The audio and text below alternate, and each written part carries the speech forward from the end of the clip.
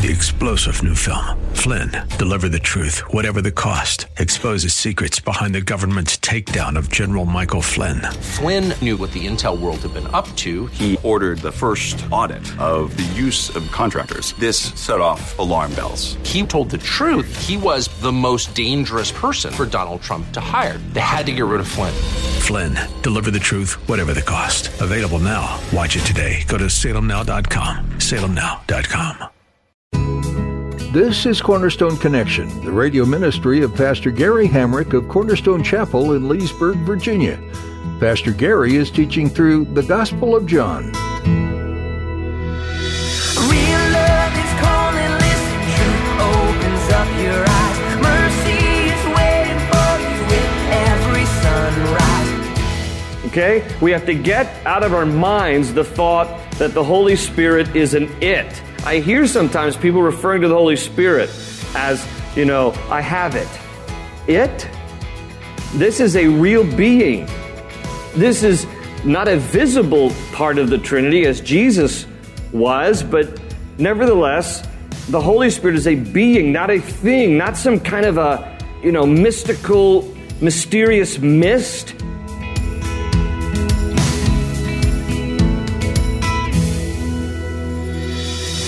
How do you think of the third part of the Trinity, the Holy Spirit? As you listen to today's message from Pastor Gary, he teaches you that the Holy Spirit is not some mystical mist. The Holy Spirit is a real being. God is three in one: God the Father, God the Son, and God the Holy Spirit. Even though he's not visible like Jesus, he's still very much God and real. Pastor Gary explains that the Holy Spirit helps you to know and come to Jesus. He comforts, empowers, and instructs you to walk in the ways of Jesus. At the close of Pastor Gary's message today, I'll be sharing with you how you can get a copy of today's broadcast of Cornerstone Connection. Subscribe to the podcast or get in touch with us. But for now, let's join Pastor Gary in the book of John, chapter 14, with today's edition of Cornerstone Connection. Three things in the New Testament about which Paul said, don't be ignorant. In 1 Corinthians chapter 12, verse 1, he says, don't be ignorant of spiritual gifts. In Romans chapter 11, he says, don't be ignorant concerning the nation of Israel and the Jewish people. And in 1 Thessalonians chapter 4, he says, don't be ignorant about end times and the rapture. What are the three things that the church is most ignorant about still today? In my opinion, the Holy Spirit and spiritual gifts, Israel and the Jews, and the end times and the rapture. So Paul directs us to understand we shouldn't be ignorant about these things, but unfortunately, I think many times and in many cases, Satan has taken those three major doctrines in regards to the Holy Spirit, Israel and the Jews, and the end times, and caused confusion and sown seeds of discord within the body of Christ. Now there's so much confusion about it and ignorance about things related to the Holy Spirit and the gifts of the Spirit that it is important for us to just kind of slow this way down and take what Jesus says here and look at the subject of the Holy Spirit, kind of drilling down a little bit more than just, breezing through this. There's been many times over the last now 24 years that I've been here at Cornerstone that we've talked about the Holy Spirit. Why? Because when we go straight through the Bible from cover to cover, you're going to end up talking about the Holy Spirit at various points and at various times. So for some of you, maybe this is repetition, but it's always good to be refreshed and to be reminded. And for those of you who don't really, understand too much about the Holy Spirit, I pray that tonight will be beneficial to you. The significance of the Holy Spirit, we could take all night to talk about the importance of this subject matter.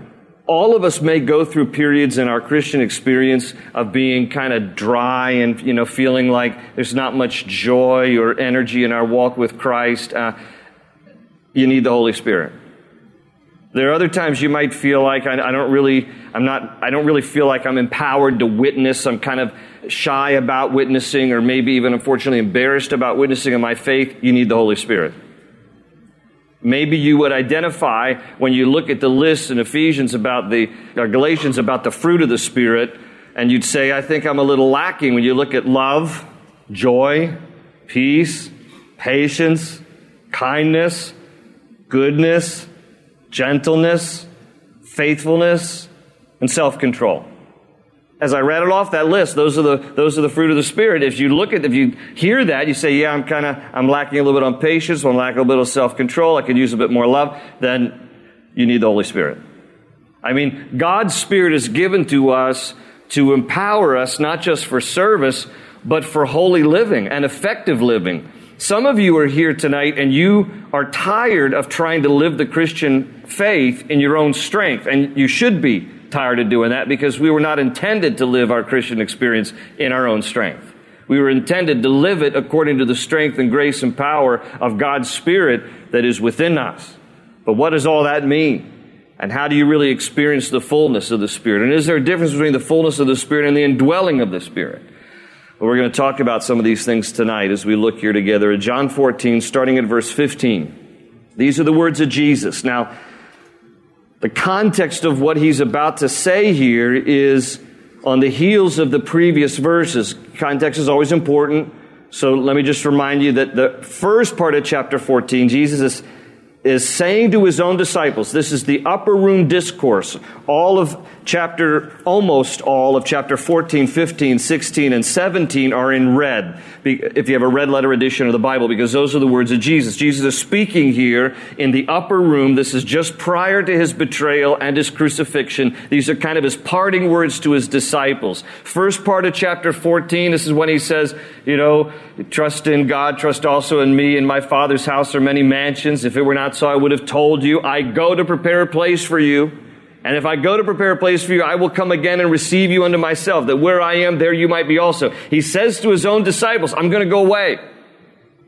Now, we have the advantage of knowing the rest of the story. We know what he's talking about. He's talking about he's going to go to the cross, he's going to be crucified, he's going to be buried, he's going to rise again, and then 40 days later, he's going to ascend into heaven, and he's going to go back to where he came from.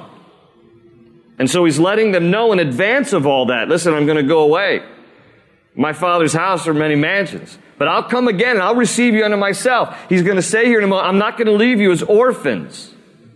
I'm not going to abandon you. But his disciples, no doubt, are perplexed by some of this. What do you mean you're going away? Thomas even says to Jesus earlier in the passage there, he says, Lord, we don't know where you're going, so how can we know the way? Jesus then says, I am the way, the truth, and the life. No man comes to the Father but by me. Philip then pipes up and says, why don't you just show us the Father, and that'll be enough for us? Jesus says, Philip, have I been with you this long, and you still do not know me? Because if you've seen the Father, if you've seen me, you've seen the Father. So they're perplexed, and they're wondering, where are you going, and what does all this mean, and you're the way to the Father, how do we get there, why don't you just show us? And so on all of that, on the heels of all of that, Jesus then says here, verse 15, if you love me, you will obey what I command, and I will ask the Father, and he will give you another counselor, circle that word, another counselor to be with you forever, the Spirit of truth. The world cannot accept him because it neither sees him nor knows him, but you know him, for he lives with you and will be in you. I will not leave you as orphans. I will come to you. Before long, the world will not see me anymore, but you will see me. Because I live, you also will live. On that day, you will realize that I am in my Father, and you are in me, and I am in you. Whoever has my commands and obeys them, he is the one who loves me. He who loves me will be loved by my Father, and I too will love him and show myself to him.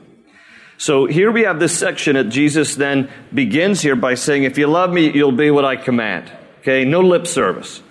You want to be a Christian, you're going to have to show it by the way that you live, because behavior and belief go hand in hand. Jesus says, if you really love me, you're going to do what I say. Now, does that mean we always do what he says? No, we're frail. We're human. Sometimes we will sin. Sometimes we will fail him. And thankfully, we have an advocate with the Father, Jesus Christ, who intercedes for us. And we can ask for forgiveness. A repentant, contrite heart, oh God, you will not despise, is what David said. Not a perfect heart. God knows we're not perfect. He still knows we're frail. We're made from clay, the dust of the earth. And there are going to be times that we fail him and sin against him. But overall, as a Christian, obeying Jesus is evidence that we love him. And on a path of constant disobedience, how can we claim that we love him? So Jesus, if you love me, you're going to obey my commands. And then he says here in verse 16, and I will ask the Father, Let's go back and look at this passage now. And I will ask the Father, and he will give you another counselor to be with you forever, the Spirit of truth. All right, I got a lot of slides tonight, so you can try to keep up if you like to take notes. Here's the first thing here, John 14:16. Jesus introduces us to the Holy Spirit. And in parenthesis, the term that is used here in the NIV is counselor. Now, how do we know that counselor is really referring to the Holy Spirit? Well, he adds there, it's hyphenated between verse 16 and 17, the Spirit of truth. But also, if you look further ahead, in John 14:26, it says, but the counselor, comma, the Holy Spirit, comma, whom the Father will send in my name will teach you all things and will remind you of everything I have said to you. So the Holy Spirit is the counselor is the Holy Spirit. Now, depending on what translation of the Bible you have, the word counselor is used here in the NIV, the New International Version. If you have a King James Bible, it says comforter. If you have a New King James Version, it says helper. And if you have the Message Bible, it says bro. That's a really laid-back version, isn't it? No, I'm just totally kidding with you. It does not say that. I actually looked it up. It says friend, but we're going to get that off. I don't advise the Message Bible. It's a terrible paraphrase. But anyway, that term, whatever you have, if you have counselor, comforter, or helper, found 4 times in the Gospels, and actually in the entire New Testament, and all 4 times are here in John. John 14:16, John 14:26, John 15:26, John 16:7. So let's break the word down. The Greek word for counselor is parakletos.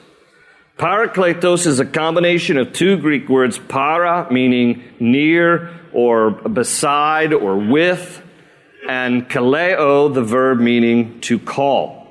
So in other words, the Holy Spirit is one who is called alongside of us. Very important role that he plays, which leads us into then, if I'm going too fast for you, you can always go back. It helps us understand who is the Holy Spirit. I'm going to give you 5 things to help you understand who is actually the Holy Spirit. Not what, who is the Holy Spirit. First thing is, the Holy Spirit is our parakletos. In other words, he is the one called alongside us to counsel us, comfort us, and help us. He is the counselor. He is the comforter. He is our helper. He is the one who sustains us, guides us, teaches us the things that Jesus said. And number 2, this is also a very important point. The Holy Spirit is a being, not a thing, as indicated by personal pronouns right here in the text. Look again at verses 16 and 17, and I highlighted and underlined the pronouns. Jesus said, and I will ask the Father, and he will give you another counselor to be with you forever, the Spirit of truth. The world cannot accept him, because it neither sees him nor knows him. But you know him, for he lives with you and will be in you. Okay? We have to get out of our minds the thought that the Holy Spirit is an it. I hear sometimes people referring to the Holy Spirit as, I have it. It? This is a real being. This is not a visible part of the Trinity as Jesus was, but nevertheless, the Holy Spirit is a being, not a thing, not some kind of a, mystical, mysterious mist, not some kind of energy force, not some kind of, Jedi power, okay? This is the third part of the Trinity. I'm getting ahead of myself. Number 3, before I get too far ahead of myself, the Holy Spirit is portrayed in Scripture as having all the attributes of personality. So this is why it's important to understand that though we're talking about the Holy Spirit, the Spirit of God is more than just an energy force. Because when you see how he demonstrates various attributes of personality, you recognize that he is that third part of the Trinity and has attributes of personality. For example, we see in Scripture the Holy Spirit has a mind. The Holy Spirit knows God's thoughts. 1 Corinthians 2:11. For who among men knows the thoughts of a man except the man's spirit within him? In the same way, no one knows the thoughts of God except the Spirit of God. So the Spirit has a mind. Number two, the Spirit has a will. The Holy Spirit distributes spiritual gifts as He wills, is what 1 Corinthians 12:11 says. All these are the work of one and the same Spirit, and He gives them to each one just as He determines. King James Version says, just as He wills. So He has a will. He has a mind, will, and thirdly, He has emotion. In Ephesians 4, verse 30, Paul says, and do not grieve the Holy Spirit of God, with whom you were sealed for the day of redemption. So it is possible for the Holy Spirit to be grieved. He experiences emotion. And when you put all that together, it is clear that the Spirit of God is more than just an energy force, that He is, in fact, one who has all the attributes of personality, a mind, a will, and emotion. Number 4, who is the Holy Spirit? Well, the Holy Spirit is the third part of the Godhead, or the Trinity. We have God the Father, God the Son, Jesus, and God the Holy Spirit. These are not three different gods. This is one God who reveals Himself in three persons, or three personalities. And so we need to recognize Him as such. In fact, verse 16, right where we are, and I will ask the Father, and He will give you another counselor. The word another there in the Greek is allos versus heteros. And allos means another of the same kind. And so Jesus says, I'm going to give you another of the same kind as I am. So the Holy Spirit is part of that triunity, the Trinity, one God who reveals Himself in three persons, Father, Son, and Holy Spirit. They are co-equal and coexisting from the beginning of time. No distinction in terms of equality. And then finally, number 5, and this is where it becomes a bit of a hot topic, which we'll get into a little bit here tonight. The Holy Spirit indwells the believer at salvation, and Jesus Christ baptizes the believer with the fullness of the Holy Spirit, either at the time of or subsequent to salvation. Now that's a bit of a mouthful. What do I mean by that? Let me break it down with you. The idea is this. John the Baptist, when he was baptizing people with water, he says, I baptize you with water for repentance, but after me comes one who is greater than I, the thongs of whom I am not even worthy to carry, and He will baptize you with the Holy Spirit and with fire. The fire part is the refining. Jesus is a refiner of our lives. But He's also the one who baptizes us with the Holy Spirit. Now the word baptizo in the Greek means to overwhelm. So even the word baptize, when we baptize by water here at Cornerstone, I take the meaning of the word very literally. So we baptize by immersion. We are overwhelmed by the water. And it's not a salvation issue, so, we don't divide. There are plenty of God-fearing believers who sprinkle instead of immerse. It's not a salvation issue. It's not a big deal. But we practice immersion because we believe that's the fullness of the meaning of baptizo, to be overwhelmed. But there's another kind of baptism. Not just the baptism of water. When you get saved and you get baptized by water. And we do that periodically here. We rent out idly, and then every couple of months we go and we baptize believers who want to make a profession of faith in Christ. And water baptism signifies that you align yourself with the death, burial, and resurrection of Jesus. You go under the water, you come up out of the water, you're identifying in a personal way with what Christ has done for you. Death and burial and resurrection. But there's another baptism that the Bible speaks of. And the baptism is a baptism of the Holy Spirit. Again, John the Baptist said, after me will come one, talking about Jesus, who will baptize you with the Holy Spirit and with fire.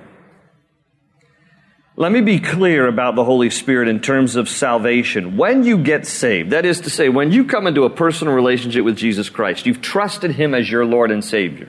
You've asked Him to forgive you of your sins. You've turned to Christ, you've put your faith in Him. You do receive the Holy Spirit.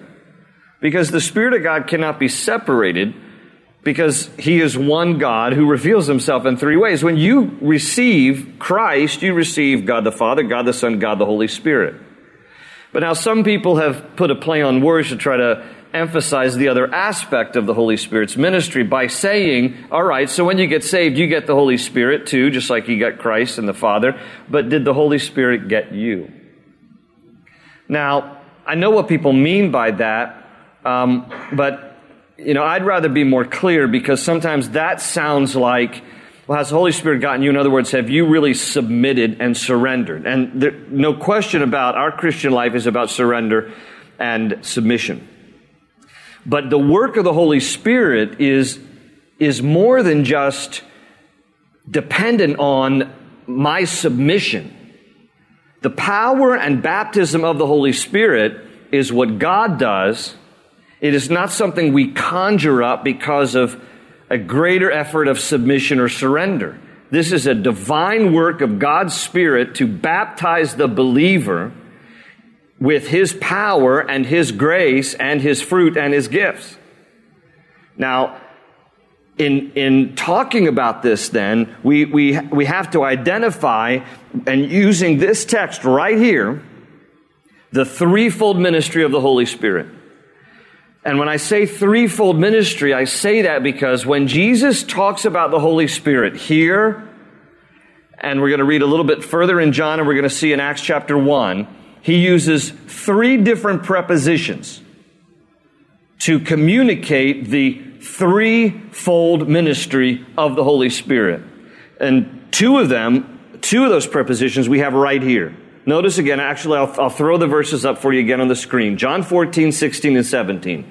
And I will ask the Father, and He will give you another counselor to be with you forever, the Spirit of truth. The world cannot accept Him because it neither sees Him nor knows Him. But you know Him, for He lives with you and will be in you. And those are the first two prepositions that Jesus uses to describe the ministry of the Holy Spirit. By the way, He says here, the world cannot accept Him. By that He means the culture that rejects Jesus. And clearly in our own culture, there's a great number of people who reject Jesus, just outright reject and mock Jesus and want nothing to do with Him. For those who just outright reject Him, they won't know the Holy Spirit. Now He says to His disciples, but you, unlike a culture that doesn't believe in Jesus, but you know Him. For He lives, present tense, with you, and shall be or will be, future tense, in you. So let me talk about the prepositions and the tense, because this has everything to do with understanding the ministry of the Holy Spirit. First of all, Jesus says to His disciples, and this is applicable for us, the Holy Spirit is with you. Again, that word is para, meaning with, beside, near. Okay? When you and I come to faith in Jesus Christ, you come because you exercise your intellect in conjunction with faith. And the reason that you made that leap of faith to trust Christ as your Savior was because the Holy Spirit was with you, if you will, wooing you, drawing you, leading you. No one comes to faith in Jesus Christ just because you're smart enough. You come to faith in Jesus Christ because the Holy Spirit is working on you. Every single one of us. Because the Holy Spirit is working on you. And all of you can probably look at your own testimony, and you can look back at a time and you can see when the Holy Spirit was working on you. When the Holy Spirit was with you, para. Just kind of, wooing you, drawing you. Just kind of, moving you to the place where you did then surrender your life to Jesus Christ. And so one aspect of the ministry of the Holy Spirit is He's constantly working with, around, moving us towards a relationship with Jesus Christ.